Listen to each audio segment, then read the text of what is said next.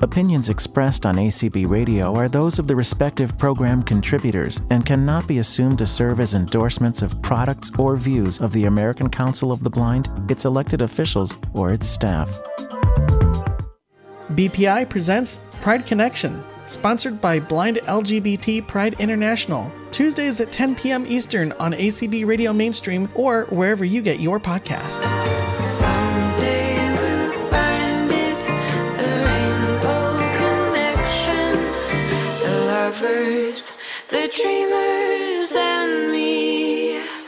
La da da dee da da da, la da da da dee da da.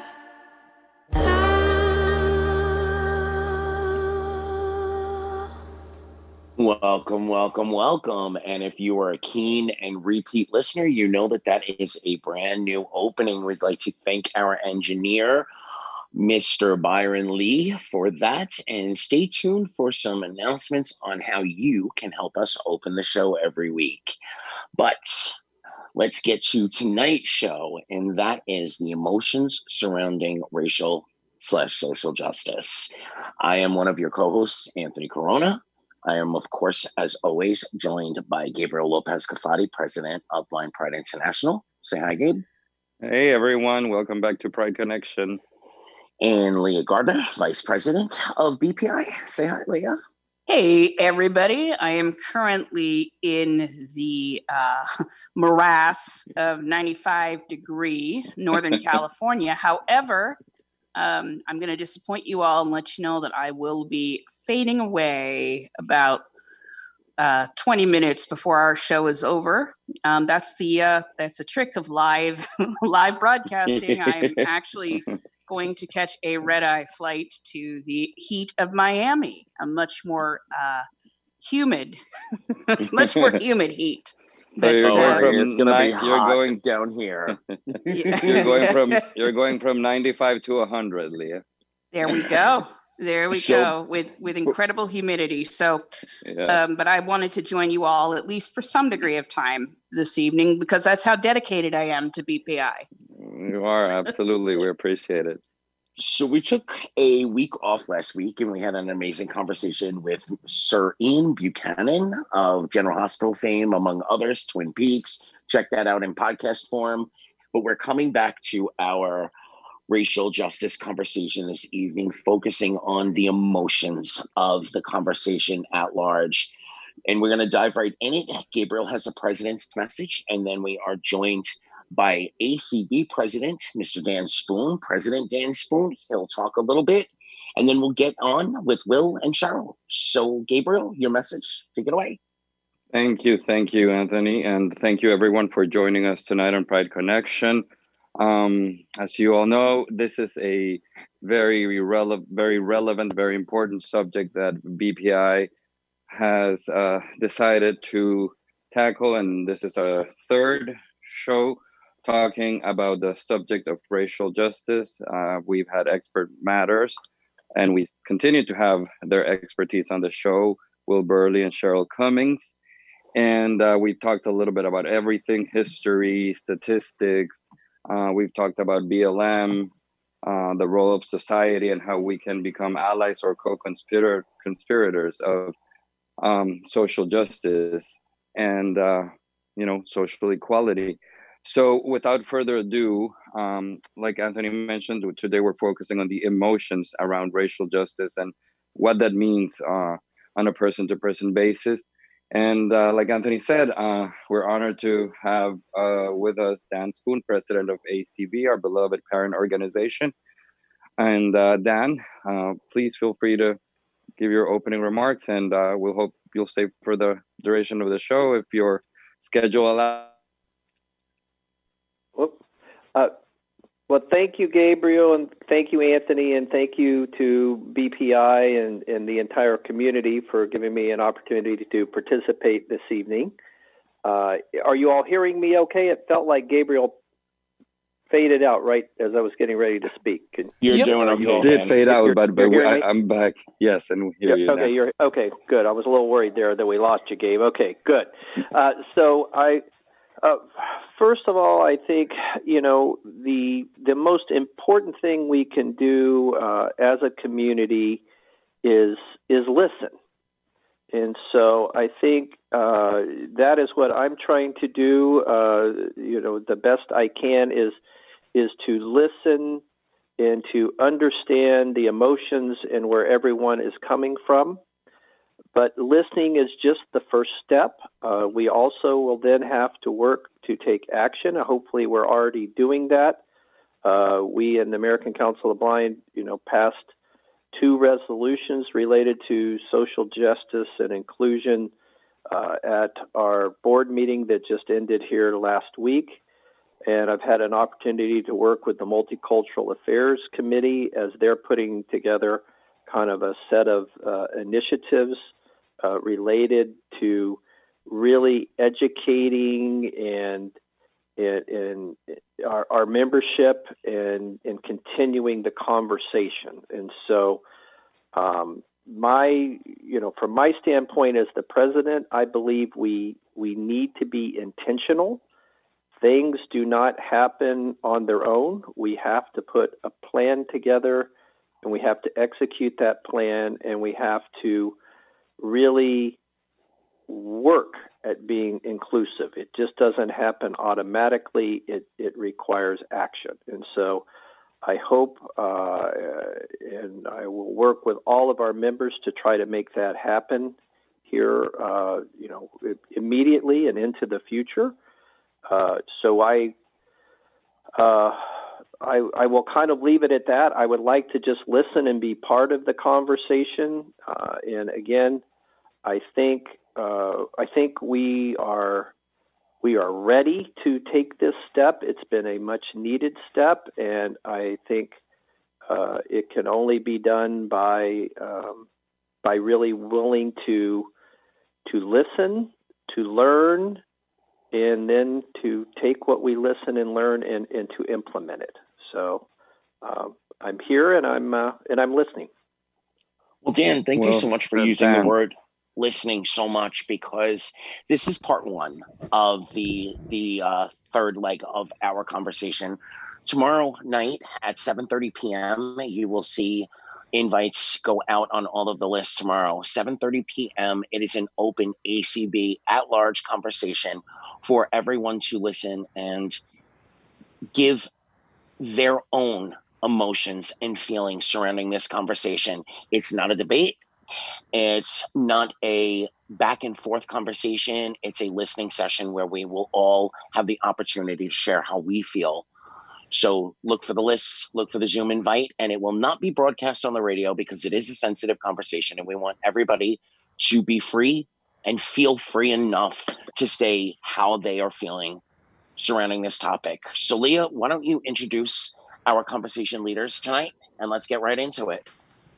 Sure. For those of you who have been listening to our previous 2 conversations about racial injustice, we have with us again Will Burley, former president of BPI, and lives in the state of Texas. And can you remind me, Will, of the group that you actually facilitate at work? I believe it has, I love the name of it. It's the Humility. Right. It's our Cultural Humility work group. Cultural Humility. It was the cultural that I was tripping over. The Cultural Humility work group. I love that. I love that moniker for it, because I think that having humility is really important when we have these conversations. So thank you for joining us again. Thanks. And welcome back, Cheryl Cummings, who's a member of the Multicultural Committee with ACB. And we've had some really riveting and in-depth conversations with you as well, Cheryl. So it's good to have you back again. Oh, thank you for inviting me back. I'm glad to be here. And one of our valued allied members, Cheryl Cummings. Cheryl Absolutely. and Tim Cummings, yes. And so Tonight, we're talking about kind of the emotional, I think, wear and tear that our current situation societally, when it comes to race and ethnicity. And Will, I believe it was you that proposed that topic, and I'm kind of wondering if you want to elaborate on why you think that this is critical and why you wanted to further our discussion this evening. Yeah, if I could put it in a single word, this time is very triggering. We live in the social media age, so everybody is on the quick draw to put their comments, even when information is not known, and it's, on every side. And then we're all trying to learn at the same time. And it's like we're talking at one another rather than listening to one another. And I know for me personally, I'm lucky. I have employee assistance program at work that I've really had to utilize quite a bit this year. I think the 2020 has been triggering on a lot of aspects, not just racial injustice, but, and I think we overlook the toll that this conversation is having, even though it's important, combined with COVID. So we need to start looking at that so we can come together, I think. I want to ask you both if you could start maybe from this point. Recently, there was a video or a set of videos from a couple of different body cams about an incident that happened in Rochester, Minnesota. And it happened... No, I think it was Rochester, New York. Rochester, New York, excuse me. Yes. Thank you. And it happened around the same time as George Floyd, but it was kept under wraps for whatever reasons.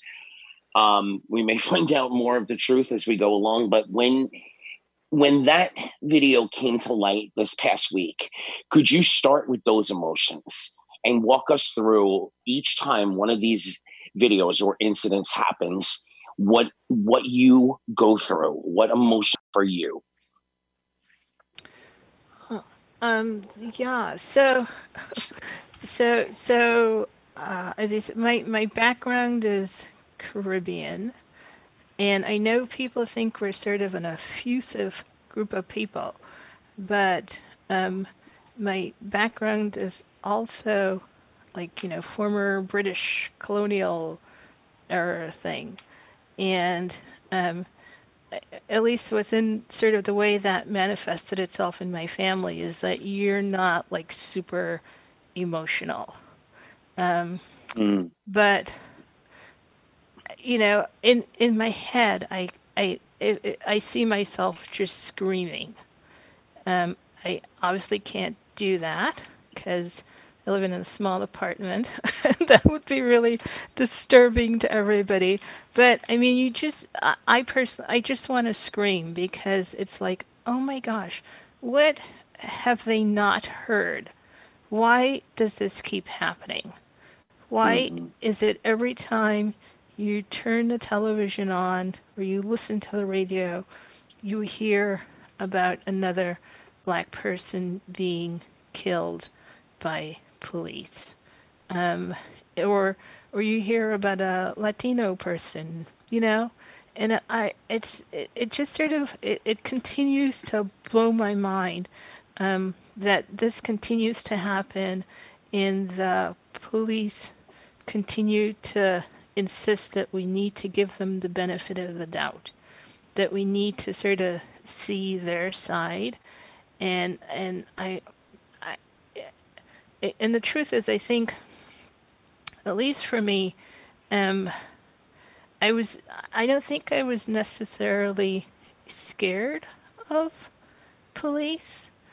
I mean, I knew like I didn't want to necessarily interact with them in any particular way, but in sort of the ways I had interacted with them, generally it was pretty positive.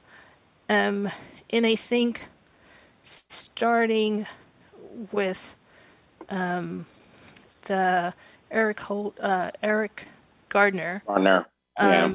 and everything else that's happened, I feel scared.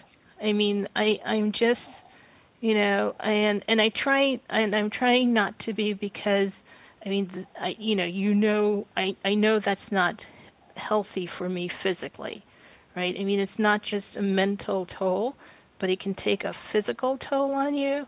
And so it's like, okay, I've got to try to figure out how to sort of manage that, like just feeling scared and anxious, because, you can't live life in like a flight, Mode. adrenaline pumping, sort of running through you. So yeah, so I think, I mean, that's I think, when I sort of rip away everything, that's where I am. I mean, but if you run into me on a regular basis, that's not certainly what I'm going to show you, because that's that's not the way I think you can interact with people. Well, Yeah, for me, I agree with Cheryl. Um, while it's distressing to keep seeing these videos and to keep hearing about them, you still want to enjoy life. You still need to work, Right. but it makes it so hard. I think it was maybe a week ago or so. I'm starting my day. I'm thinking everything is okay. Um, and I just couldn't even work. I had to vent out my frustration, because trying to do shows like this, doing listening sessions at work, I'm talking to police officers, rank and file police officers, to see how I can help and be a bridge. And it seems like it's never enough. And then at the same time telling myself I can't save the whole world. Everybody has to do their little piece. And to see some of the comments from people that I call friends, and what they say on social media, and not having empathy, because none of us, we can't know what another person is thinking, because we all have our own experiences, so we see the world through those eyes. But it's like people are acting as though they don't have empathy, and that's very troubling as well. So just trying to have that balance, I think, is really hard right now. Will, I'm kind of wondering, I guess Cheryl as well. It seems like every single day we seem to hear of a new incident of police brutality and violence, and sometimes each one seems to be more and more egregious on some level than the one before, as if there isn't any learning being appreciated. And I'm wondering if some of the anger and rage is just coming from there must be a sense of powerlessness about this inability, no matter, what you do, how much education, how much tolerance, how many listening sessions, it's not changing, it's not evolving. I'm wondering if that's part of it, is a sense of just a degree of helplessness sometimes that just becomes overwhelming. I think it is. I really do think it is that. And then, on top of the fact that many of us are staying quarantined, we don't have a way to really express that, go walking, get that negative energy out. I know for me, it's hard sitting here because you can't get away from it, because you want to know what's going on so you can be informed. But then, and I know I feel bad if I say, I'm just going to turn this off for a little bit, because I feel like when I come back, there's going to be 2 more stories just in a short period of time. But then I'm also trying to tell myself there are a lot of people at least trying. But the ones who want to remain ignorant are the loudest ones, it seems like. Yeah. We started this conversation a couple of weeks ago. We're a diverse group. Our brothers and sisters we have members all around the world at this point. We have members from so many different cultures.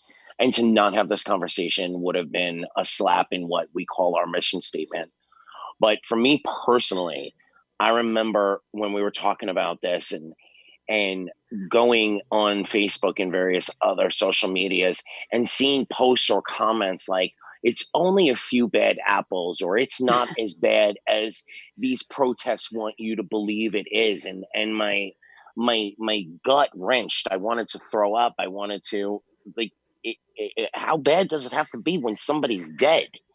If one person's dead, it's horrible. But how bad does it have to be when it's not just a few bad apples anymore? So I'm hoping that by having these conversations, we can at least inspire. You said something in our previous conversation, and the first conversation spawned the second conversation about being an ally, a co-conspirator, or just standing on the sidelines watching. And I'm hoping we can inspire some people to be co-conspirators and to step up and to be louder so that we can match the loudness on the other side. Even with people who just want to be an ally, and study, because we need people to study, because, like we were saying a little bit earlier, people only know what they're accustomed to. So, I kind of realized that there are some people out there who, for them, the police do protect and serve, and they don't see people being shot in the back and possibly paralyzed for the rest of their life, or they don't see people being shot in front of their 3 children. So, I understand it's hard for them to get a handle on that, but like you said earlier, Anthony, it's too much of this going on. And when do people start taking their head out of the sand? Will, you pointed out, I was just going to say, Will, you pointed out something that I've always I always try to practice empathy before throwing out a judgment or a word or even a thought. And what you mentioned had so much power about 3 kids seeing their father shot by the police. So you're growing up with this image, and those, those are the years in which your personality and your brain is being developed and formed, and is setting up for what and who you are going to become as an adult. So I'm just thinking 20-25 years from now, what do you expect those kids to think of the police? They, that's a trauma that is going to stay with them for the rest of their lives. Mm-hmm. Exactly, because that doesn't leave a person. And not only that, they're gonna be reminded of it every day. Just by looking at their dad live life, they're gonna be reminded of it. Mm-hmm. So Eric Gardner's mother made a really powerful statement not long after George Floyd, saying that I didn't set up to be this role. I didn't ask for this, but I'm here. But every time I have to witness, every time I'm asked to speak, every time it's like my son is dying all over again. And when I heard the power inside those words, I can't fathom what it must be like for members of the family, for community members who interacted, daily, weekly, monthly. I can't imagine, it must open the wound, as she said, every single time. It rips it open, like tearing off that scab, and it never heals. Right. And I think I'm about to say something very controversial. So people are constantly wanting people to have peaceful protest when people are traumatized by not only seeing it but by living it. And yes, we should take every moment to be peacefully protesting. But you can have the sweetest dog in the world, and if you kill that dog and beating that dog and beating that dog is eventually going to bite. And I think that's why some of these protests, and it's not many of them, as comparatively speaking, absolutely. Yeah, as our president will have you believe, not many are turning into riots. But what do people expect if people that look like them keep getting recorded on video, keep getting off, and keep killing other people that look like them with no consequences?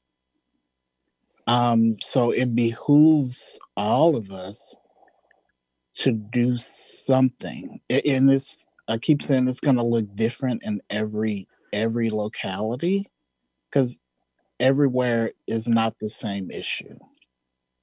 But we need to stop pretending that there's nothing going on. And we need to, it's not just looking at, Donald Trump or anything like that, or the US Congress. We need to get here and look at our mayors and city councils and, who's running the county and parishes. We have to do something, or else it's going to get worse. Well, a lot of people will say around election time, I don't really care. It doesn't matter, who my who my council member is from my city. I don't really care about that. But you know what? It's those things, Will, you just pointed out from that grassroots level, that county-wide, even citywide level. It's even the school boards, supervisors, because those are the folks who are in charge of working with children in hopes that they will grow up to be empathetic, understanding, supportive, embrace everybody. Those things are so, so, so important. A lot of people go, maybe they'll vote, for the president, vice president, maybe United States Senate, Congress, but then they look at the other names on the ballot and they're like, I don't care about this. This doesn't matter to me.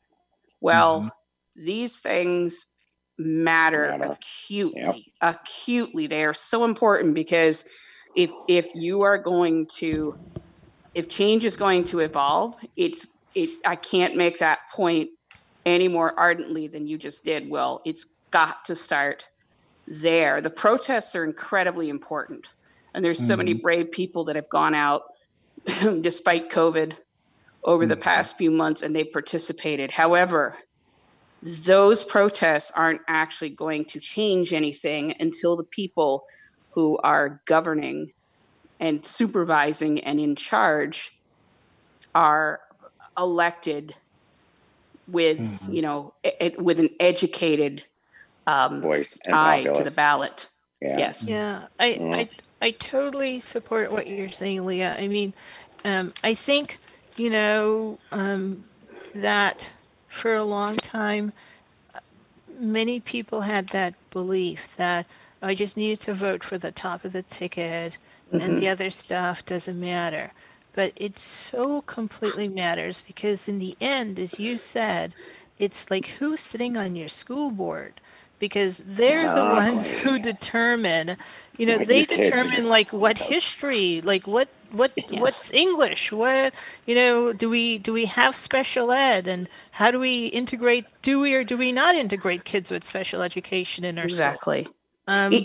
If I can just give you one example of how critical it is, and it's an embarrassing one to me because it's in my family, but my grandmother for many years sat on the school board of her local school because she wanted to be an involved community member. And there was a decision made that she was heavily involved in this was in the early 90s, to fire a teacher that many people on the school board thought was a lesbian. And they fired her because I guess one of the board members had gone to her house and it was a 1-bedroom apartment and she was living with another woman. So, they reached that assessment. And that's why it's so important, because I love my grandmother very much because she was my grandmother, but people elected, individuals like her over and over and over again. And you really have to be careful and understand what those officials that you are marking on the ballot, if you do vote, you need to know what they stand for and what values they represent. Yes. Because as things, it goes to the fundamentals of who's teaching, children and what the values are of the school board, and tolerance and compassion and acceptance. Oh yeah, and you think about, here in Boston, I'd say on the whole, our mayor is a good guy, but I've got to say I totally disagree with his decision because he decided that the budget, they were only going to reallocate 3% of the police budget to social programs. Yeah. I was like, 3%? You could sneeze and lose that much money. So yeah. So I'm joking, but it was serious because in unfortunately our council people agreed. And, then they sent out their email sort of justifying their decisions. And they could have voted against it. They could have, made an issue of it and said, no, 3% is way too low. Mm-hmm. Go sit down and let's really come up with a number that is meaningful and that will have some impact on, ensuring that we can provide some social services as alternatives, instead of people calling the police for all types of assistance. So it's that type of stuff. I mean, and I think you do need to be aware, and you need, a lot.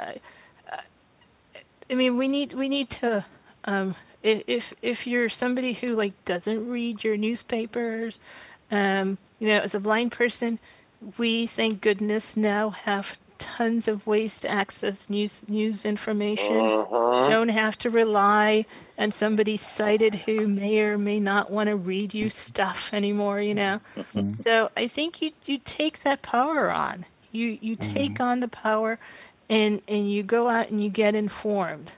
I mean, be a nuisance. Call up candidates and ask them, what do you think about this?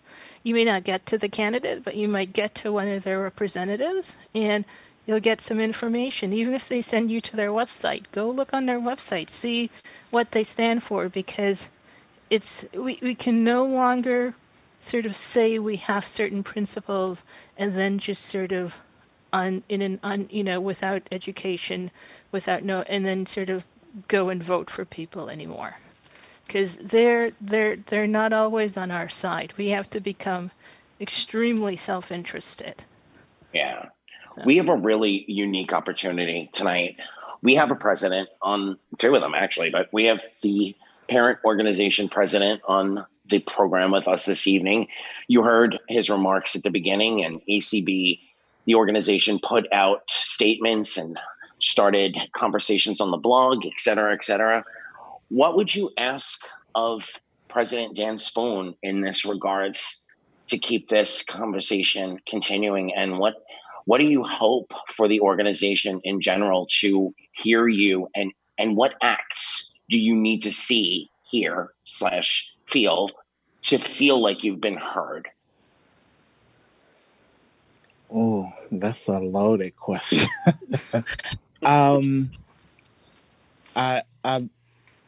I love the fact that Dan said we're listening and that we need to be intentional about putting what we hear and learn into action.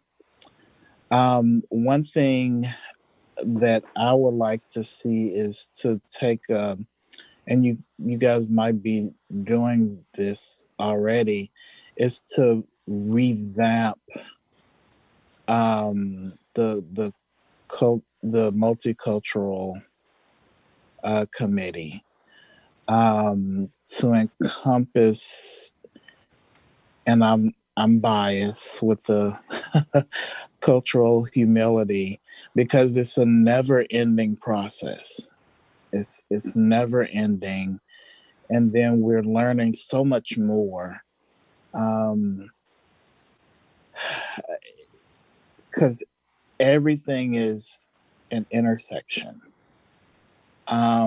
So I'm hoping that gets looked at, because I know there's only so much that ACB itself can do or enforce, but we have a big chance to educate our members. So I think that's probably one of the simplest things that I can think of at this point in time. Shara? So certainly I think, as Will has said, sort of, and I think it's done, but maybe not with the terminology that's current. So, I think I have to speak up a little bit.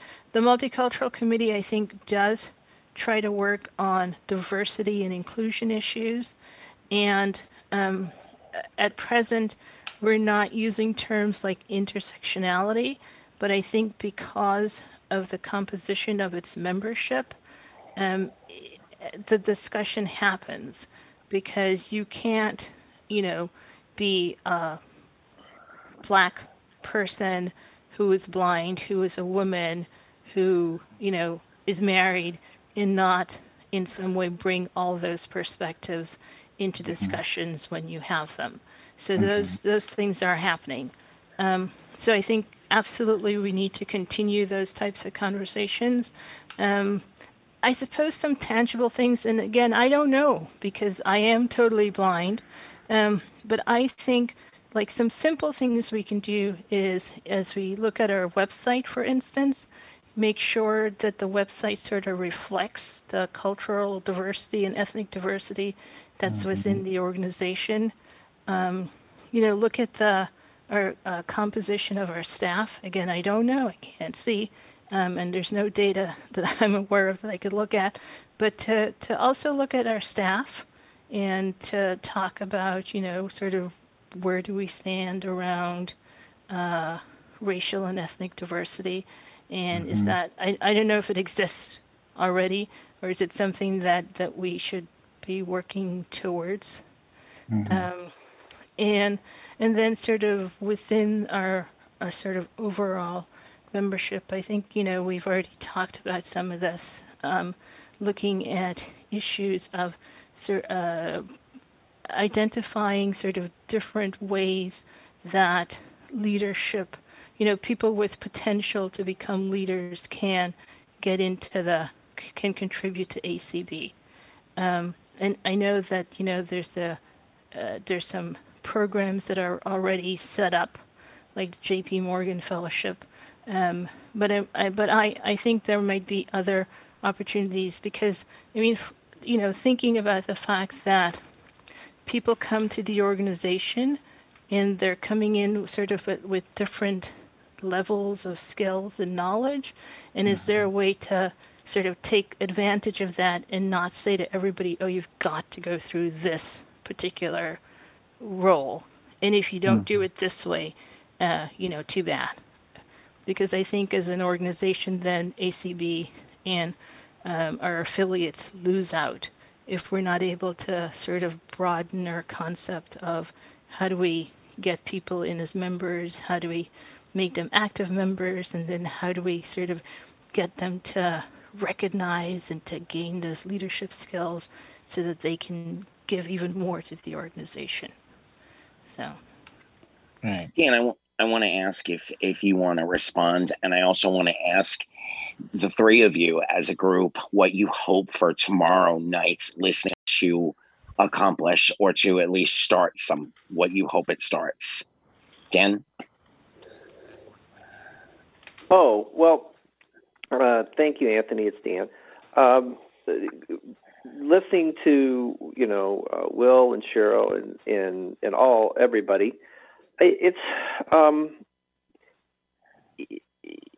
I am with you guys. I'll give you an example, and it's, there's so many opportunities, right? And we kind of have to seize the opportunities as they come along, and kind of take advantage of them. So one example, and you all have kind of spoken to this, but I think it's so human nature to select people for committees, for task forces, for those type of things, to reach out to the people you already know, right? And say, I know this particular individual, and I'd like to, see if they'd be interested in this opportunity. And it's human nature, but it keeps you inside your little bubble, right? So when I first became president, what I did was, try to reach out beyond that and, go through constant contact. It was a learning exercise for me, because the first thing I did was I just reached out to the leadership list and I said, who's interested in being on a committee, right? Well, it's already a bubble, right? It's your existing leaders that you're asking if they'd like to participate in a committee. Now, they have the ability to reach out to their memberships, and forward on the message. And I got about maybe 10 or 12 emails back from people that expressed an interest in joining this committee or that committee. Then I said, well, I want to reach out further. So I actually prepared a message that went out on Constant Contact. It went out to all of our membership that had an email address. Well, I got back over 100 emails of people that would be interested in joining committees, and had conversations with all those folks and responded. And I know, like, Gabriel, you're involved in the International Relations Committee, where we got 4 or 5, for an example, new members that joined that committee that were people of different backgrounds, that came from different countries, that had immigrated to the United States, that had different experiences, which really, I think we could ask Sandra, but I think really enriched that committee by getting new voices and people involved. And so I think, that happened across a lot of the committees, and I think we have to do more and more of that. We just put together a task force, a resolutions ad hoc task force to look at changing the resolutions process. Well, immediately everybody wanted me to have the ad hoc committee be all people who had a lot of experiences being on the resolutions committee. And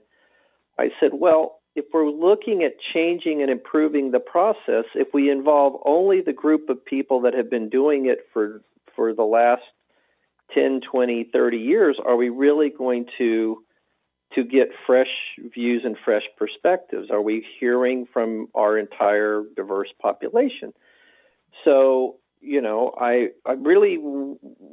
worked really hard to kind of reach out to new voices and new people to be part of that committee. And again, I think that's kind of what Will was kind of picking up that I said the first time. I think we have to start being very intentional about this. So we need to invest in things like working with the Multicultural Affairs to have someone like Jane come in and speak to our group as a third-party voice that can talk about racism and anti-racism and what those views are and the paradigms that everybody lives in. We have to kind of put our money where our mouth is and start having those conversations. So how do we mentor people that could be the next round of leaders inside this organization that aren't people that look like the current leaders? Left to its own devices, it'll be a self-fulfilling prophecy, and we'll continue to get the friends and associates of the people that are in positions of power today, right? So we have to kind of break that paradigm a little bit, I believe. And so I think those are, some of the areas. First of all, I'm an old white guy, right? And so I grew up in the South. I've gone through a lot of experiences. My father was a principal, a high school principal. My mom was a high school guidance counselor. We, all went to integrated schools, went through that whole process in the South. It's amazing how we're not by any stretch of the imagination there, but I can remember being in the 4th grade and our phone ringing every night because, my father had, at that point in time, welcomed, black players on a football as part of the football team, and our family would literally get death threats every night during the season.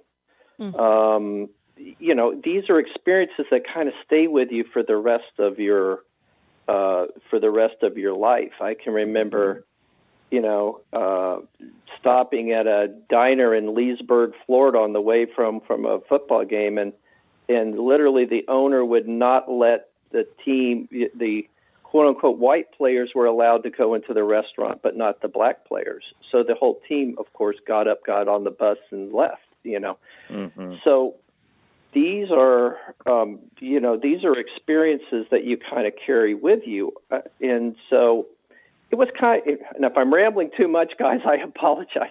But when you all were asking about the emotion of seeing the things we've seen, all the different instances, whether it be George Floyd or the recent incident in Rochester, New York, and on. And you're right, they just keep coming. You're like, how many more of these can there be? But the emotion is this is not right. It's I think really awakened a consciousness inside of our country at this point in time. But how do we take that? How do we take that consciousness that's been awakened?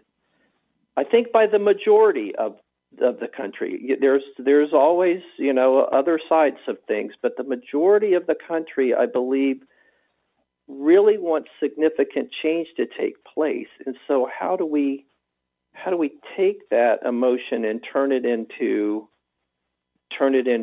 action? I think that inside ACB and inside and across the country, it's at different levels. But the emotion for me is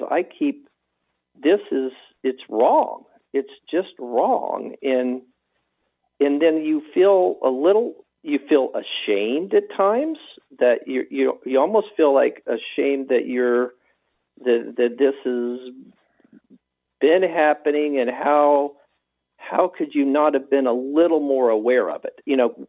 You think maybe you're not a person that has prejudice or racism, but then maybe you do, and you just haven't even realized it.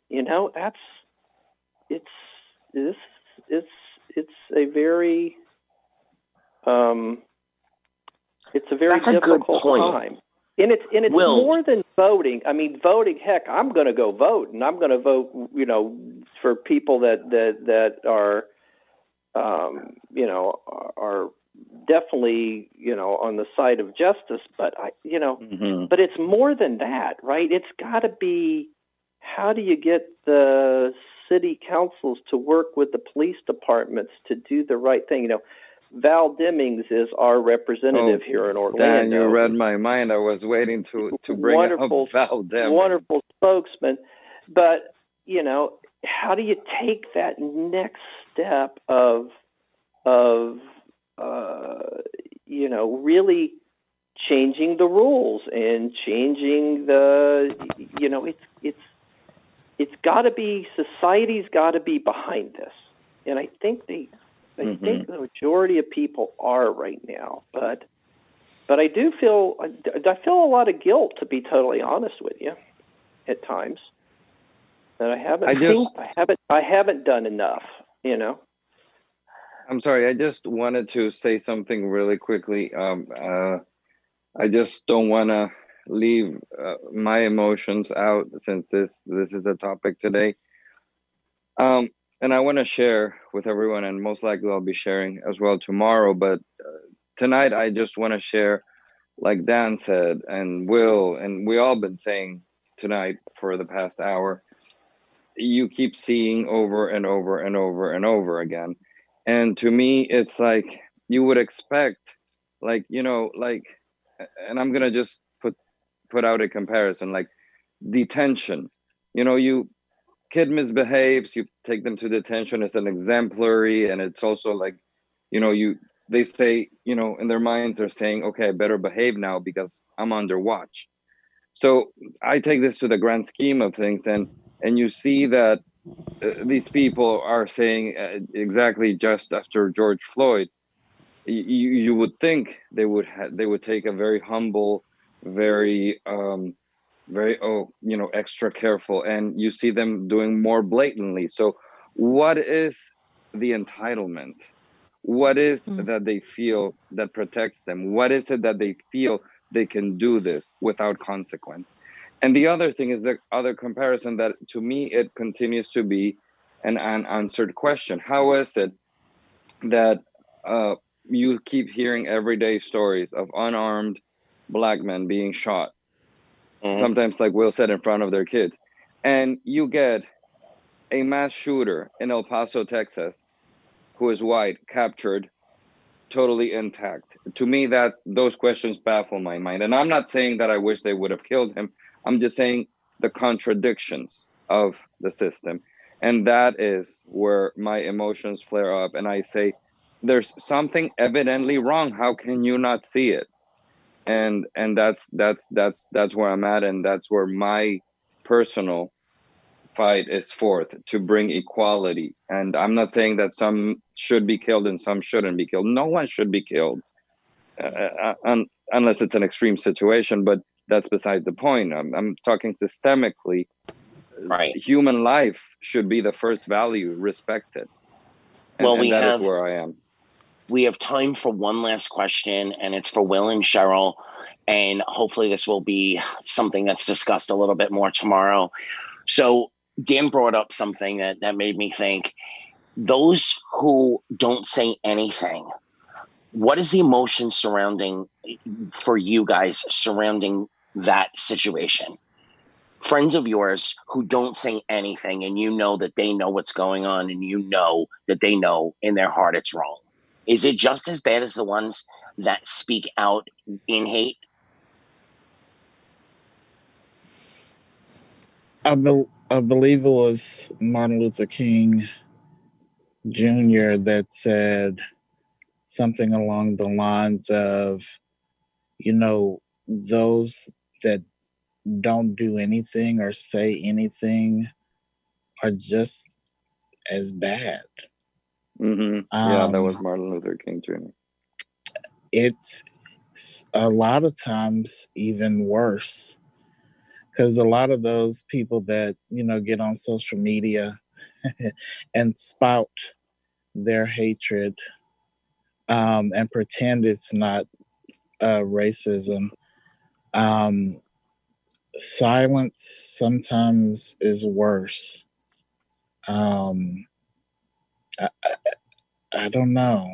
And I know sometimes it's fear, but, at some point, they're going to stop coming after one group and they may come after the other group. And first they came, Yeah. If they didn't speak out then, there's not going to be anybody left to speak for you. Well, everyone, we would like to thank you so very much for listening tonight. And please join us tomorrow evening at 7:30.